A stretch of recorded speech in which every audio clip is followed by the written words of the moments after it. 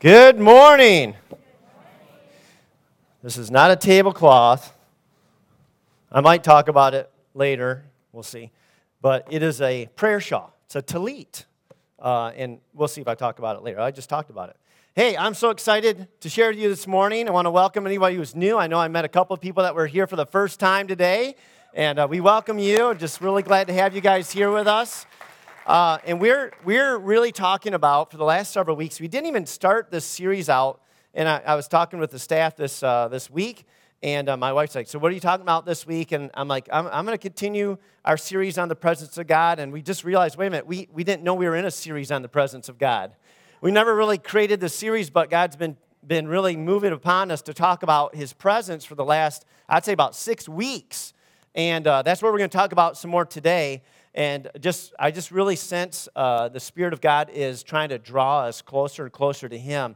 He is what we need. We don't just need a bunch of to-dos. We also don't need a bunch of how-tos. We need God. Can I get an amen?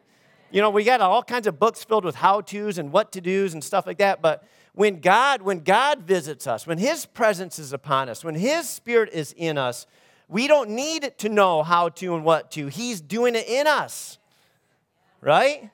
And so the presence of God is absolutely the starting point for any successful, walk in life and fulfillment for your soul. You need God. Your soul craves for God. You need Him. You may not know that, but that is exactly what's going on with every single human soul on this planet. We need Him.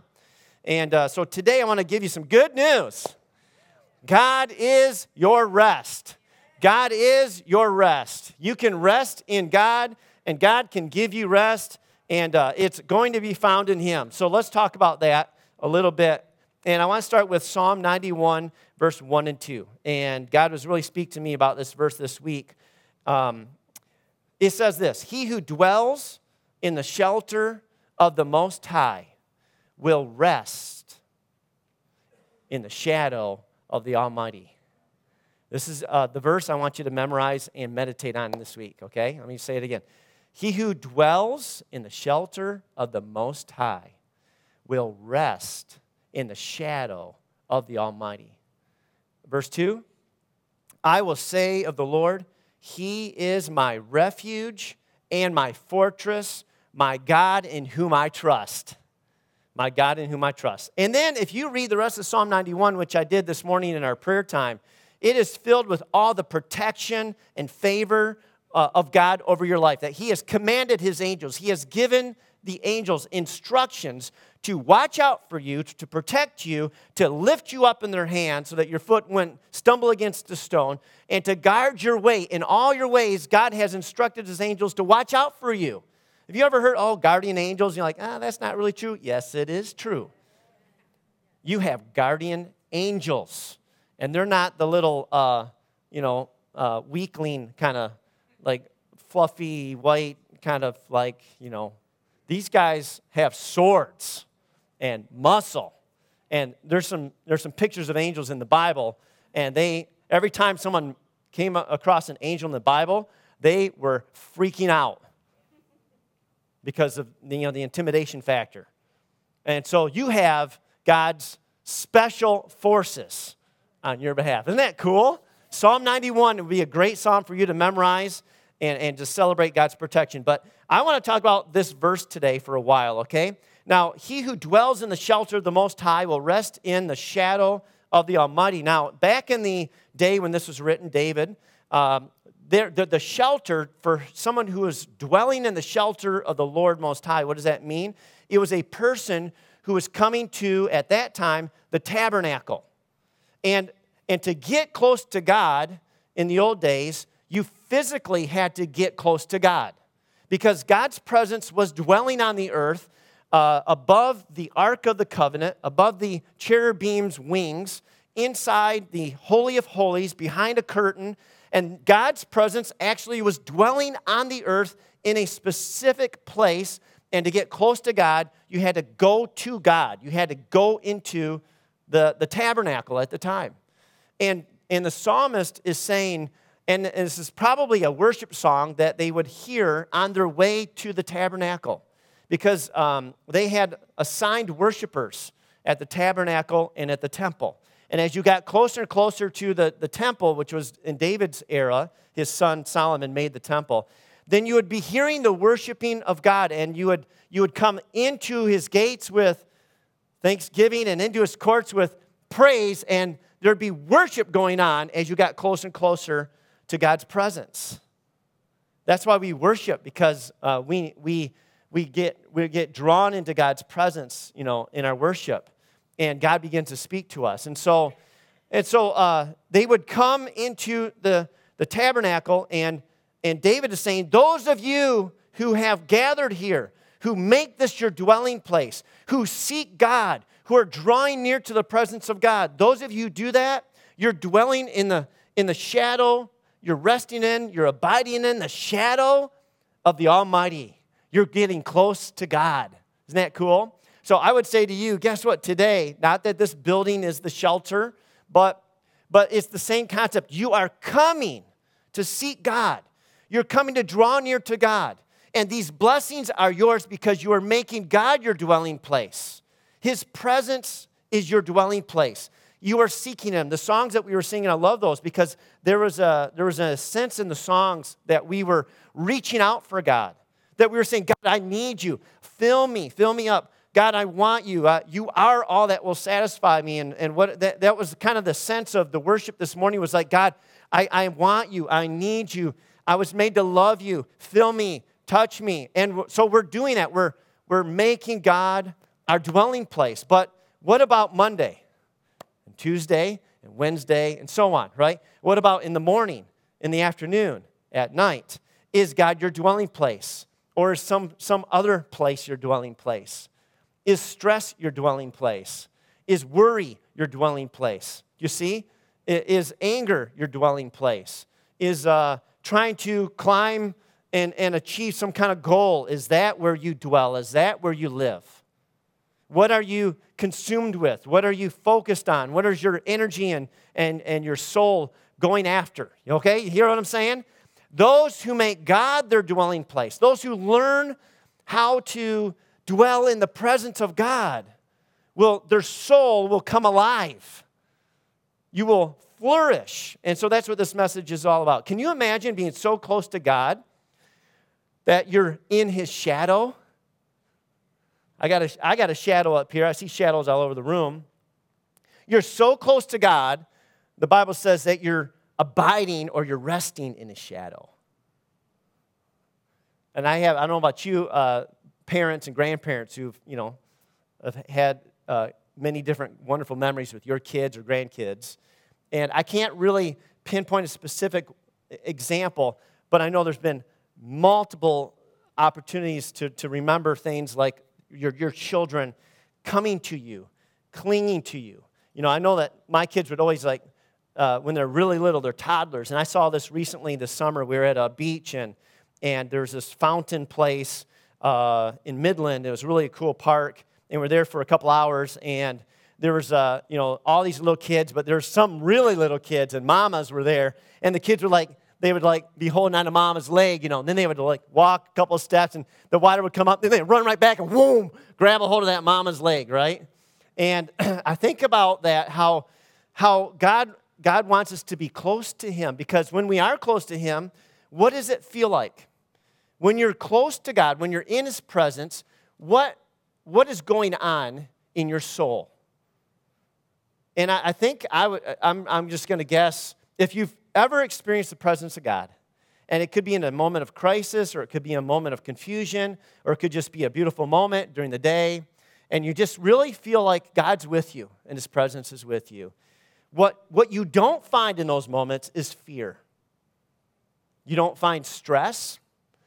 You don't find confusion. The things that you experience, and I think for a child, when their arms are wrapped around mama's leg, they're like, I'm safe. I'm okay. I don't have anything to worry about. Mama's got me, and she's going to take care of me. And there's just this peace. There's this confidence. There's this courage, that comes when you're close. And God wants you to be close to him because we need him. And can you imagine doing that? And so Psalm 91, verse 4, a couple verses later, the psalmist says this about God. He will cover you with his feathers, and under his wings you will find refuge. It's like a picture of a baby eagle with mama eagle, and the baby is tucked in under her wings. And it's like, who's going to get to baby eagle when mama eagle's on the nest, right? And God wants you to live life with this kind of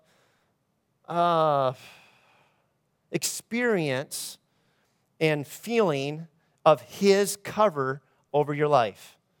He wants you to live with this type of attitude and this type of lens that wherever you are, you're at work or you're at school or you're at college or you're at the store or you're at home, and whatever you're doing, wherever you are, there is a place for you. It's called rest. It's a place called rest. And that place is entered when you make God your dwelling place. And wherever you are, and God is your dwelling place, there's a place of security for you, and safety, and courage, and confidence, and clarity. Because God's got you covered. Someone say to somebody, God's got you covered. He's got you covered. Just like the analogy of an eagle covering its baby. And I don't know about you, but have you ever said or heard someone say, I'm going to take them under my wing or wings? Or what do we mean by that in our society? It's coming from this analogy. What does it mean to take someone under your wing or wings? It's like, I got you. If I said that about someone, what I'm saying is, I got you. You will be successful. I'm not going to let you fail. I'm going to watch out for you. I'm going to teach you everything you need to know. I'm going to protect you. I got your back. Don't worry. Don't even worry about it. I got you, right? You're not going to fail. You can't fail because I got you covered. You hear what I'm saying? If I was to say that, that's what I think I would be saying. And back in the days when I was a youth pastor, I had to say that sometimes to some parents. When we went to a mission trip to Mexico, I had to say, I got them covered. Don't worry about it. They'll be all right. We got it all taken care of. I'll take it. They're under my wing, right? So now all of a sudden I'm taking responsibility for those kids. You see what I'm saying? And that's what God is saying to you. You don't have to worry about it when you are under God's protection. But our souls crave for God. The psalmist says this in Psalm 42, 1 and 2. As the deer pants for streams of water, so my soul pants for you, my God. My soul thirsts for God, for the living God. Where can I go and find God? And your soul needs him. Your soul craves for him. How is your soul doing? Now, if we don't know that our soul is craving God, our soul will move us to find something to fill it. We always are trying to fill this, whatever this is, this soul gap or something. And we look for relationships to do that. We look for success to do that. We look for maybe money or things or pleasure, or we look for accolades or rewards or, whatever. We will take anything that we can to try to find what that is that satisfies our soul, right? But our soul craves God. We will never, ever, nothing, ever will satisfy our soul in place of God. Nothing. That's why so many famous people with lots of money who try everything because they can with their money end up with wrecked lives because none of those things give them what their soul is looking for. None of that stuff works. None of it. Only God. Psalm 84:2. My soul yearns, even faints for the courts of the Lord. My heart, my flesh cry out for the living God. And so I just want to commend you. You're here this morning. You're seeking God. You're in the right place. Good job. Good job. You made a decision. You got out of bed. Some of you didn't get to bed until 2:30 last night.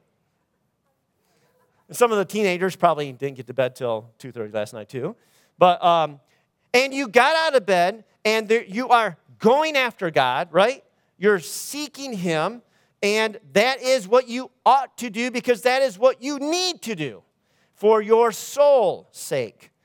You need him, and we will never be satisfied without his presence. Now, Isaiah chapter 55, the prophet is speaking on behalf of God, and he says this, "Come all you who are thirsty, come to the waters.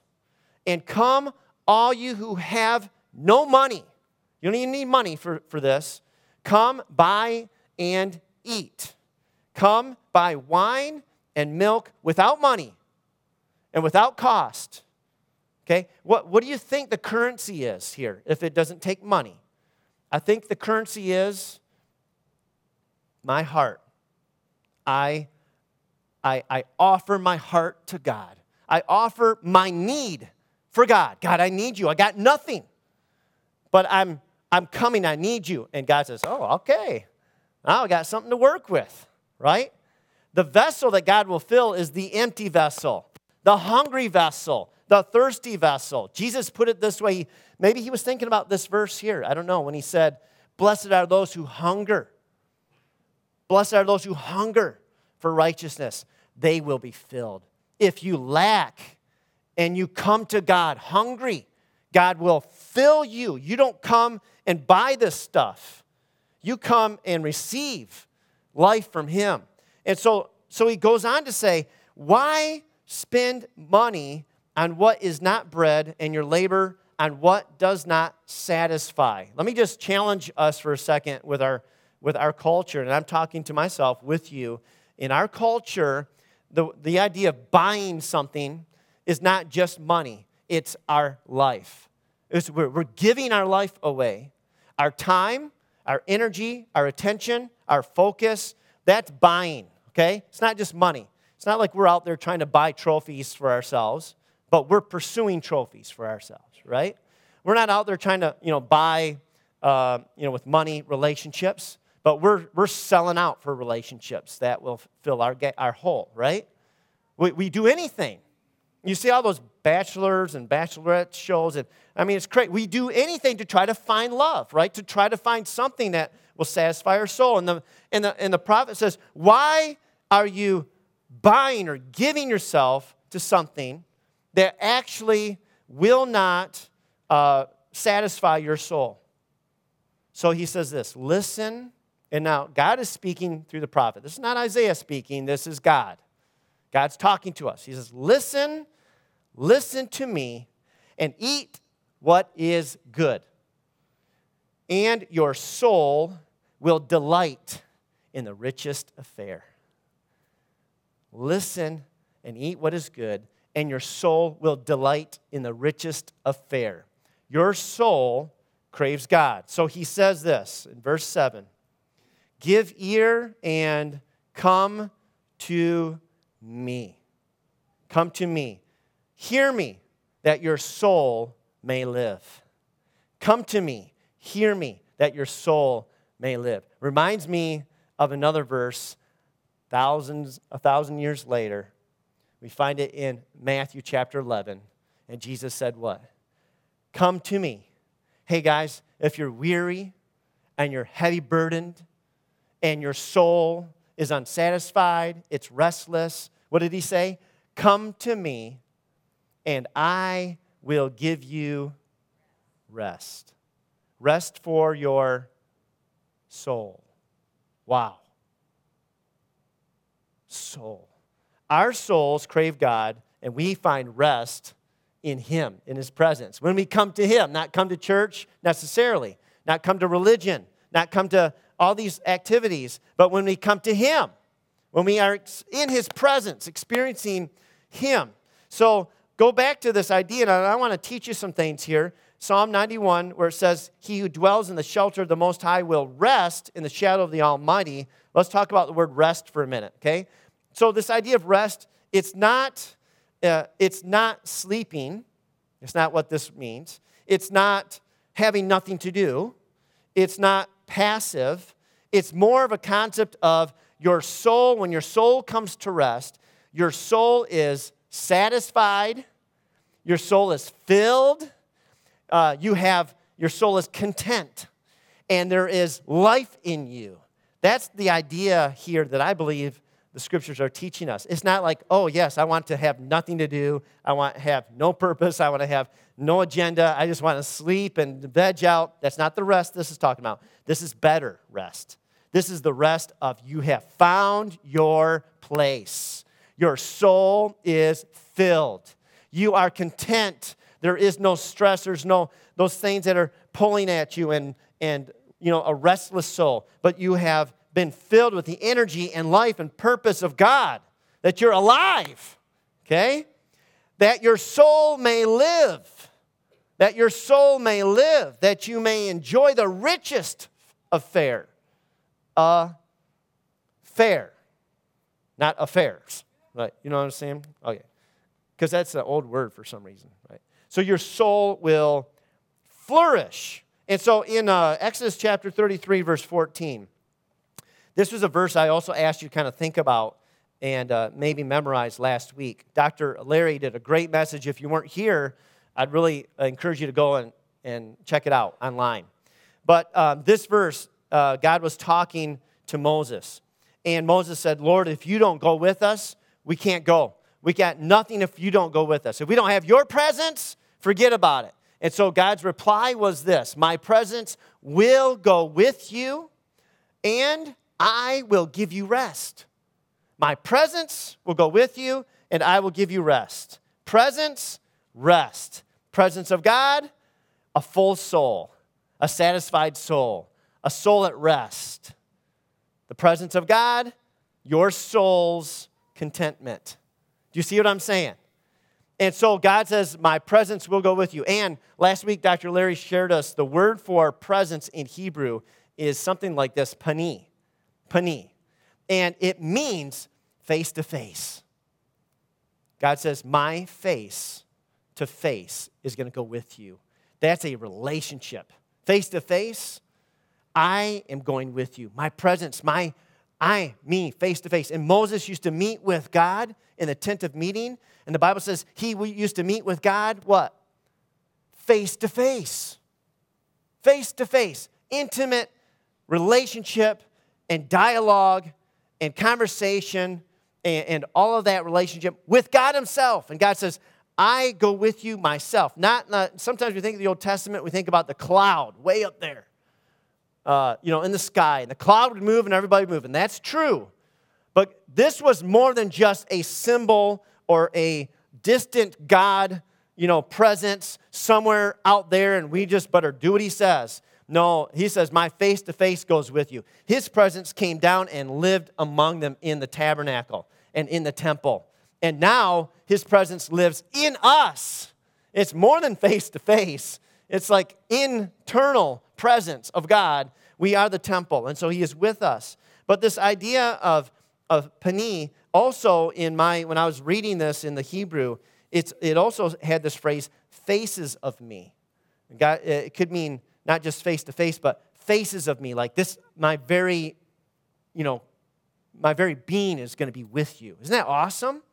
But then it goes on to say, and I will give you rest. And here's how it's broken down into the Hebrew. I'm going to say what this verse kind of says in Hebrew. Okay? It would say something like this. Instead of saying, the Lord replied, my presence will go with you and I will give you rest. In the Hebrew, kind of broken up, it would sound something like this. And he is saying, faces of me, they shall go, and I give rest to you. And it carries this idea that when I'm with you and you're with me, you will experience my rest. And that rest is what I give you. And that's a beautiful thing. Now, we have rest from anxiety. We have rest from worry, rest from striving, and ultimately rest from self-sufficiency. This is really the key. Rest from self-sufficiency, from human striving. This is a message that you need to get, and I need to get. Every day of my life, I'm fighting this internal self-sufficient drive. And Megan was talking about that herself this morning. I got this, I can do this, or I need to, I got to. Oh, I got the pressure on. I've got to figure this out. I got to make this happen. I got all these things to do. Anybody else? Self-sufficiency. We train our kids to be self-sufficient. right? We want to be able to say, all right, guys, you're on your own. See you later. You got it. You got to do this. You are on your own. You got to make it happen, right? That's what we do. Our teachers are trying to prepare people to be on their own. Now, I understand all that, but what I'm saying here, spiritually speaking, is that God does not want you to be self-sufficient. In fact, He created you to need Him, and you cannot succeed as a self-sufficient person. He what do you want to call it? Sabotaged you from the beginning. Okay? You need Him. You absolutely need Him. You were never created to be self-sufficient. That's what happened in the garden. That's when mankind fell. When we said, oh, we could be like God. We could understand good and evil. We could call the shots. We can be independent. Oh, man, that sounds good. I'm going to try that. And then death entered the world. Separation from God. We can't do it. And so our souls need Him, and we find rest in Him. And so I want to challenge you with this bigger concept here. Now, we were designed to live from rest. I've taught this before, maybe a year or two ago. But do you realize that when mankind was created, we were created out of the 7 days? What day was man created on? Anybody know? On the 6th day. On the 6th day, man was created. Okay? The very first day that man had was the 7th. We were created on the 6th, and what happened on the 7th? Rest. Our first day as a humanity was a day of rest. The Hebrew day, and I've mentioned this before too in the past, but the Hebrew day is not like an American day. Even though we share the same dates and times, their day starts at a different time than ours. Their day starts when the sun goes down. When the sun goes down, let's say around 6 o'clock or so, not in summer, but anyway, the idea is when the sun goes down, they start the next day. The first thing that they do in their next day is what? They have family and food, just like we do normally. You know, if you have a normal work schedule, you come home from work, whatever, and, you know, you have family time, you have relationship time, you have food, you spend time together, then you go to sleep and you rest, then you wake up and you work. Okay? So rest comes before work in the Hebrew day, every day. Right now, they're on the same day as we are, but sometime tonight, they're actually flipping over to Monday before we do. And that's how their day is orchestrated. God created you to live out of a place of rest. And yet, we tend to put every emphasis on work, and then we stumble into rest, trying to get ready for work. But God wants you to be full and oversupplied with rest, and everything that we do comes out of rest so that there's a fullness that comes from us, and that rest comes from Him. Now, I'm not just talking about sleeping now, I'm talking about living. I'm talking about the way that you are interacting throughout your day. If you are tapped into the presence of God, then you are living from a place of rest. Your soul is at rest. You're not stressed. You're not worried. You're not freaking out. You're not preoccupied. You're not self-centered. You're not self-seeking. Okay? You're not blowing up because you are connected to your source of rest. And what comes out of that, the way that you live your life, what comes out of that rest comes the presence of God, the love, the peace, wisdom, grace. And I haven't figured out how to stay there very long, but I have been there at times. And I'm trying to figure out how to camp out there, how to dwell there. Because he who dwells in the presence of God, in the shelter of the Most High, that's really the presence of God. That person is going to live out of a place of rest. So let me just share with you a little bit about this, just very briefly. This is a tallit. I did get this from Israel years ago when we had a chance to go there. I don't know what this says. It's Hebrew. It would take me a long time to figure it out. But this represents a couple things. I'm not going to teach everything that I know about this thing, but just the idea that I want to share with you right now is he who dwells in the shelter of the Most High will rest in the shadow of the Almighty. This represents the tabernacle. Those who would go to the presence of God had to get to the tabernacle. But then God gave them this concept, a talit, a prayer shawl, so that anytime they could have their own little tent with God. And maybe you've seen a Jew do this before. I don't know. I was in an airport once in the Netherlands, and I saw Jews pull out their talit, and they would do this, and sometimes they would do this. And what are they doing? They're hiding. Where? In the shelter of the Most High. And what are they doing? They're saying prayers. They're connecting with God. And it represents being in the presence of God. Wow. He who dwells under the shelter of the Most High. Do you see? He who is putting their trust in God. He or she who is developing this walk with God and relying on God and hiding themselves in God's presence, trusting in Him, believing in Him, integrating their existence in Him. That's what the psalmist is talking about. This is the shelter, is His presence. And this represents, these talit, by the way, means little tent. Isn't that awesome? Little tent. So you're not at the big tent, but you're in the little tent. And God made a way for every single one, even in the Old Testament, to experience His presence through the talit. Now we experience His presence through the Spirit. Isn't that awesome? God loves you. He wants to be with you. But you need Him, and when you do draw near to Him, He satisfies your soul, and your soul comes alive, and it is filled to overflowing, and you thrive in life. And you then begin to live out of that rest, and you are a completely different person to those that you're engaged with that day. And every one of us knows what I'm talking about, because we have a split personality, right? It's ourself and it's the Spirit.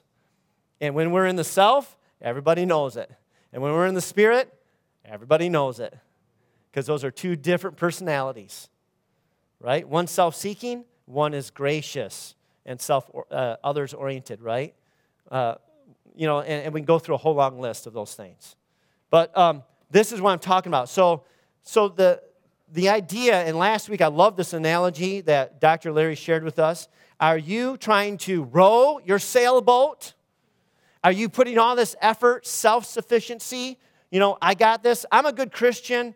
I know God, but this is just my duty. I got to solve this problem. Or maybe you haven't learned how to give your normal problems to God. Or maybe you haven't learned yet how to release stress and anxiety and worry to God, that He actually can be with you right there in that moment, even with that kind of situation that you're dealing with. And so instead, maybe you don't know this yet, but you're rowing, and you're trying, and you're striving, and we're going. And let's go. Come on. Listen, I was on a raft a couple weeks ago at my cross-country camp, and we were doing this whitewater rafting thing up on the Sturgeon River. And it was actually pretty crazy. It was pretty dangerous.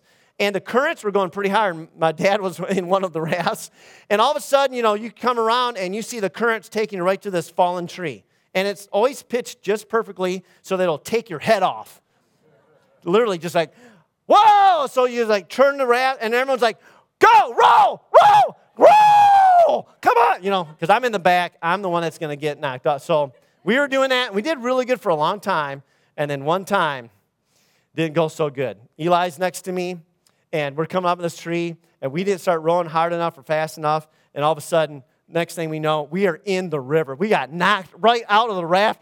Eli comes bouncing up. He's looking around, it's okay, you got a jacket on. We're freezing. But that's how life is, I think, sometimes, right? We think it's all on us, okay? Now, but it's not. We are a sailboat. We have sails, right? And I think we're going to get some more information on this. Dr. Larry's going to teach again in October. And I think he might pick up where he left off about, how do you hoist your sails? How do you catch the wind of God? Because the wind of God is ruach in Hebrew. That's what God breathed into you. That's why you're here right now. That's why you're alive. When you speak, that's why your words have power, because it's the breath of God that's in you that's coming out. It's not your breath, it's God's breath. It's His Spirit. Even if you're an unbeliever or a believer, doesn't matter. You have been filled with the presence of God. The Spirit of God is what brings life to a being, a human being. That's what it says. It says God breathed into us, and we came to life. We became a living being. It's the Ruach of God. But the Ruach of God is still blowing today. The breath of God is still moving today. And he wants to move in your life. And it is the power of the Spirit that will move you, not you rowing and trying really hard. And it's not just for big things. It's for all of life that God wants to bless you with that capability. And so I want to talk about this idea. The psalmist gets this because after he says all this, he says, I will say of the Lord, he is my refuge and my fortress, my God in whom I trust. It's all about trust. So if I was to really summarize this message, I would say rest means trusting in God. Trusting in God. I want to share with you a name of God, which I just absolutely love. That's found in this scripture. And the problem with English is you don't always see this until you get into the actual language of the scriptures. When it talks about this part of the verse, he will rest in the shadow of the Almighty. The Almighty in English is a translation of one of God's names. And it is, I'll write it up here. It's, that one doesn't work. Let's try another one. Yeah, it's El. That's El. That means God. And then the next part of that is Shaddai. Yep, and that. That is the Hebrew El Shaddai. Who've ever heard of that phrase before? Shaddai, El Shaddai. Amy Grant fans? El Shaddai, El Shaddai. Don't remember the rest. It's all that Hebrew. But anyway, this is the name of God. It means God Almighty. But let me tell you where it comes from. Now, when you're translating from a language to another language, or you're trying to make a definition of a word, most of the time, linguists and people who do that, they find the definition or meaning of words from the root of the word. Where did this root come from? Where did this word come from? It came from a root somewhere. Now, there's two different opinions or interpretations of where this word came from. Okay? One lends itself to say the Lord Almighty. In other words, God is a bad dude. He can knock anybody around. He is the almighty, strong one. Nobody can beat him. It comes from a root word that means destroyer, but like mighty one, the strongest one, okay? But there's another option here, which I found fascinating this week when I was studying it, and it comes from the word shad, just these two letters, shad. And it's more closely linked to this word because it's the first two letters, Shaddai. And that word shad means breast or breasts. And it gives the picture, and when you have this right here at the end of the word, almost always it means my. When you have, in Hebrew, you have a lot of the words ending in I or AI, but it's pronounced I, Shaddai. It means my. So it means God, my breasts. My breasts. In other words, it's a picture of a mother and a baby. And that baby has no chance without that mother. And the mother is providing everything that baby needs. Now, obviously, back in the day, we didn't have baby formula, right? And today, most women still prefer and try to breastfeed if they can.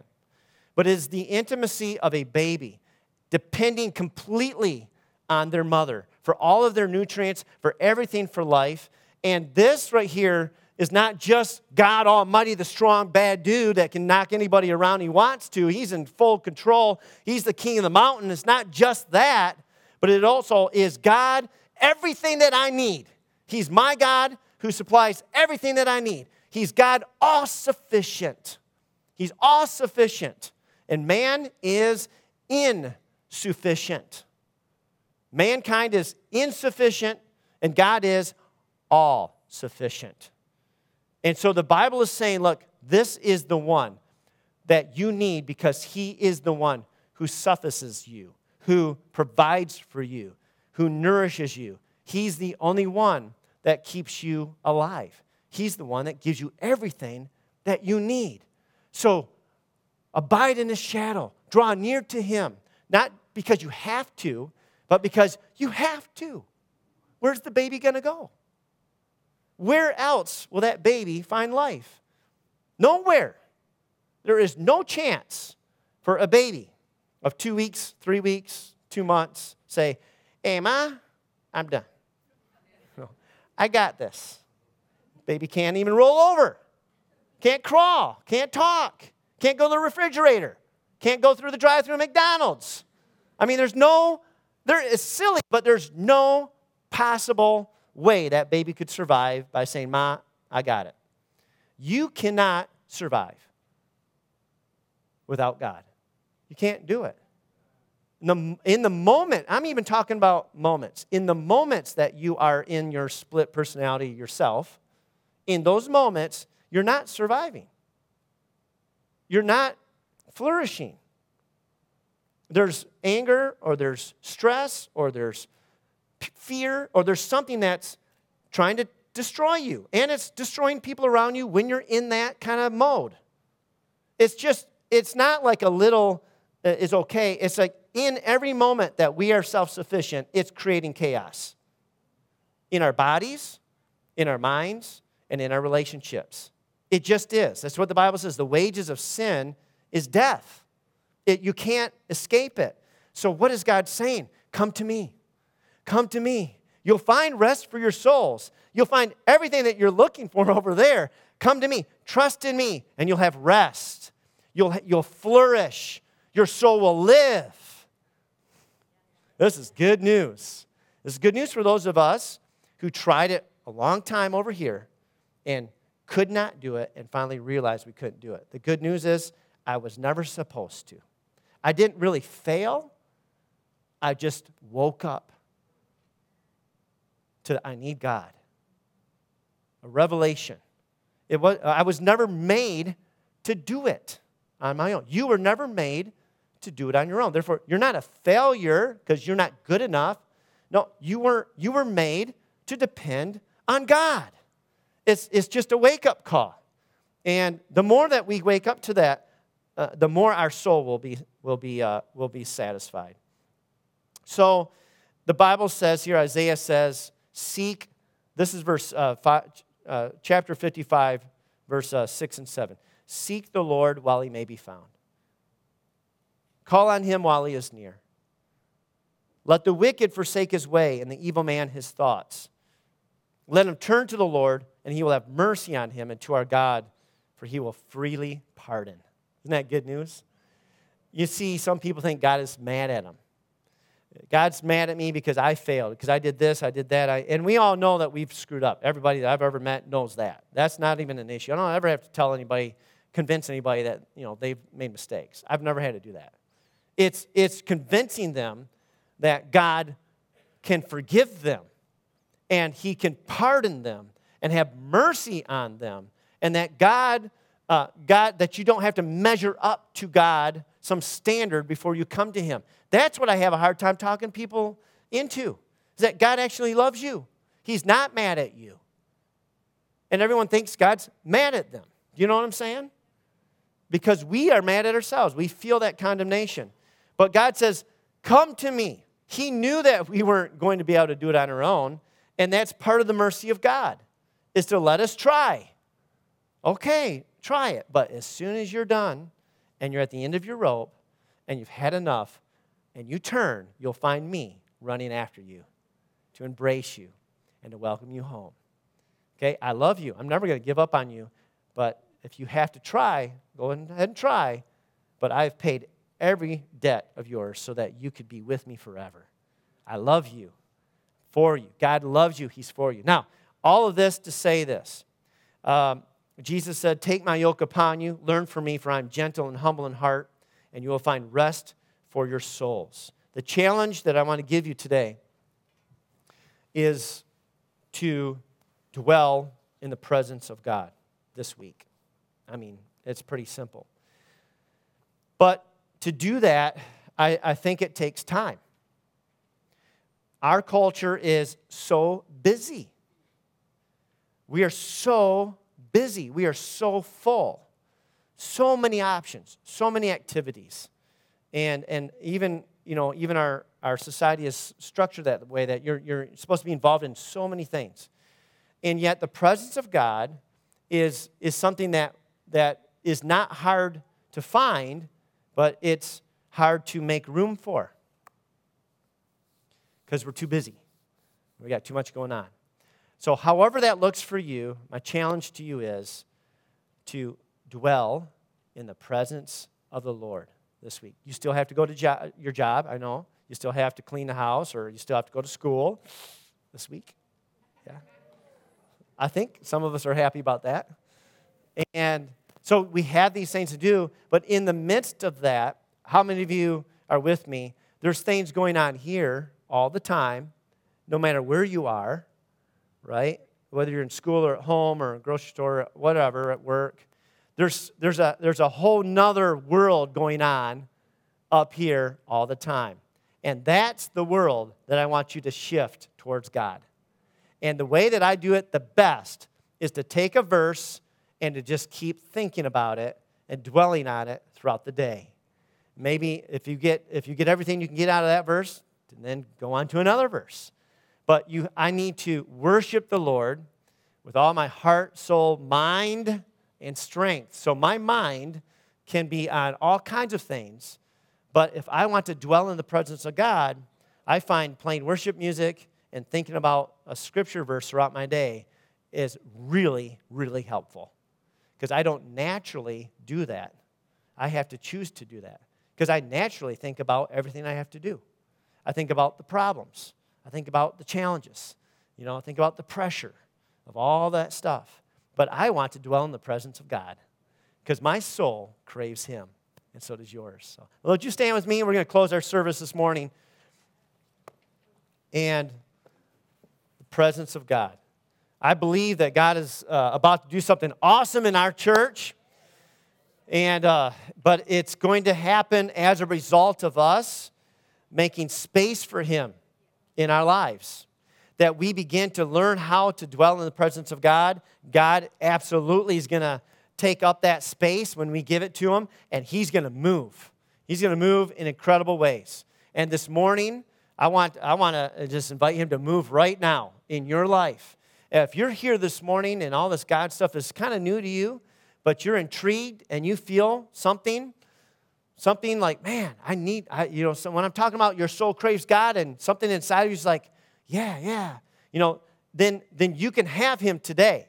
And you can begin that relationship today. And we're not talking about a religion. We're talking about God, a relationship that He will actually speak to your heart. He will be face-to-face with you internally, that you can have this knowledge of God and you can grow in this knowledge of God, and He can bring peace into your life. And you can exchange that stress for His peace and your confusion for His clarity and your panic for His peace, right? You can have, yes, this is for you. There's a tent for every one of us. There's a place in God's presence for every one of us. And Jesus said, come to me if you're weary, you're heavy laden, and I will give you rest. You can have rest for your souls. So Jesus said, it's in me. It's in Him as your Savior and Lord. So I would like to pray a prayer this morning. And if you want to receive Christ as your Lord and Savior, you want to acknowledge your need for God, your need for a Savior, your need for a switch from being filled with self to being filled with His Spirit, then you're ready for a brand new beginning. The Bible says that we are new creations in Christ. And the old is gone, and now everything is new. You can have a brand new life in God as He teaches you how. Would you bow your heads this morning? And if you're here this morning and say, Pastor, I want God. My soul craves for God. Man, what you've been talking about, that's exactly what I've been feeling. And I need God. And that's you, and you want to start this relationship with Him. Then I just want to ask you just to lift your hand right where you are. And I'm going to just lead you in a prayer. We're all going to pray this prayer together. But I just want to acknowledge your decision today before the Lord that you are crying out to Him. You're receiving Him as Lord and Savior. Just lift your hand right now if that's you. All right, awesome. And you can put your hand down and let's pray this prayer together.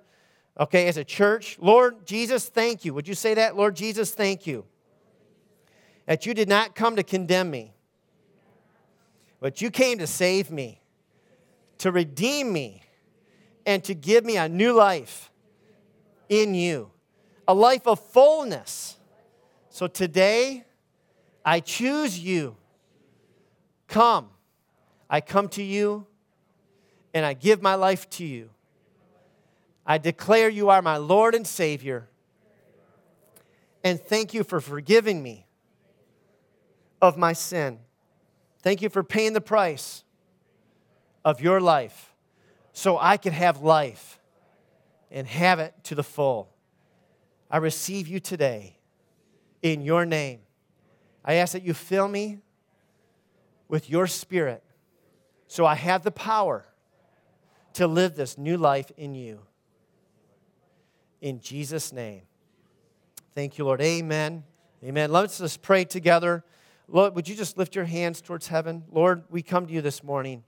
And God, we just recognize today that, Lord, we need you. We need you. You are El Shaddai. You are my God who supplies all my needs. You are the all-sufficient God. And today, Lord, we desire that you work in us a whole different way of living and thinking. Lord, that we would be presence-driven. We would be driven by the wind of God, the presence of God. That we would be more tuned into your voice this week than to the voice of worry or stress. Lord, that we would be moved by you, not by our emotions or our feelings or our problems. God, that you would be the one that would captivate our hearts and fill our souls. That our souls would not be given to anything else, but Lord, that we would find rest in you. I pray, God, that this week will be a week filled with the Ruach of God. And each and every one here, that the rest of God would flow out of them. The rest of God. The healing, the shalom, the joy, the peace, the clarity, the purpose, the wisdom would flow out of each one of us to those around us, wherever we go and whatever we do, to our students, to our teachers, to all of us who are working, those who are staying at home, everything that we do and are coming and going. Lord, may we live out of your rest this week, and may those who come near us taste your presence in us. Oh, God, move upon us. Help us, Lord, to depend on you and trust in you, to divest ourselves of all of our self-sufficiency and learn how to trust in you in all these things, we pray. In Jesus' name. If you agree, say amen. Amen. Thank you, Lord. And now may the Lord bless you and keep you, and the Lord make his face to shine upon you and be gracious to you, and the Lord lift up his countenance upon you and give you his peace, his shalom, where you will have nothing broken and nothing missing, that you will overflow with his spirit and his joy and his fruits this week. In Jesus' name, amen. Amen. God bless you. Have a great day.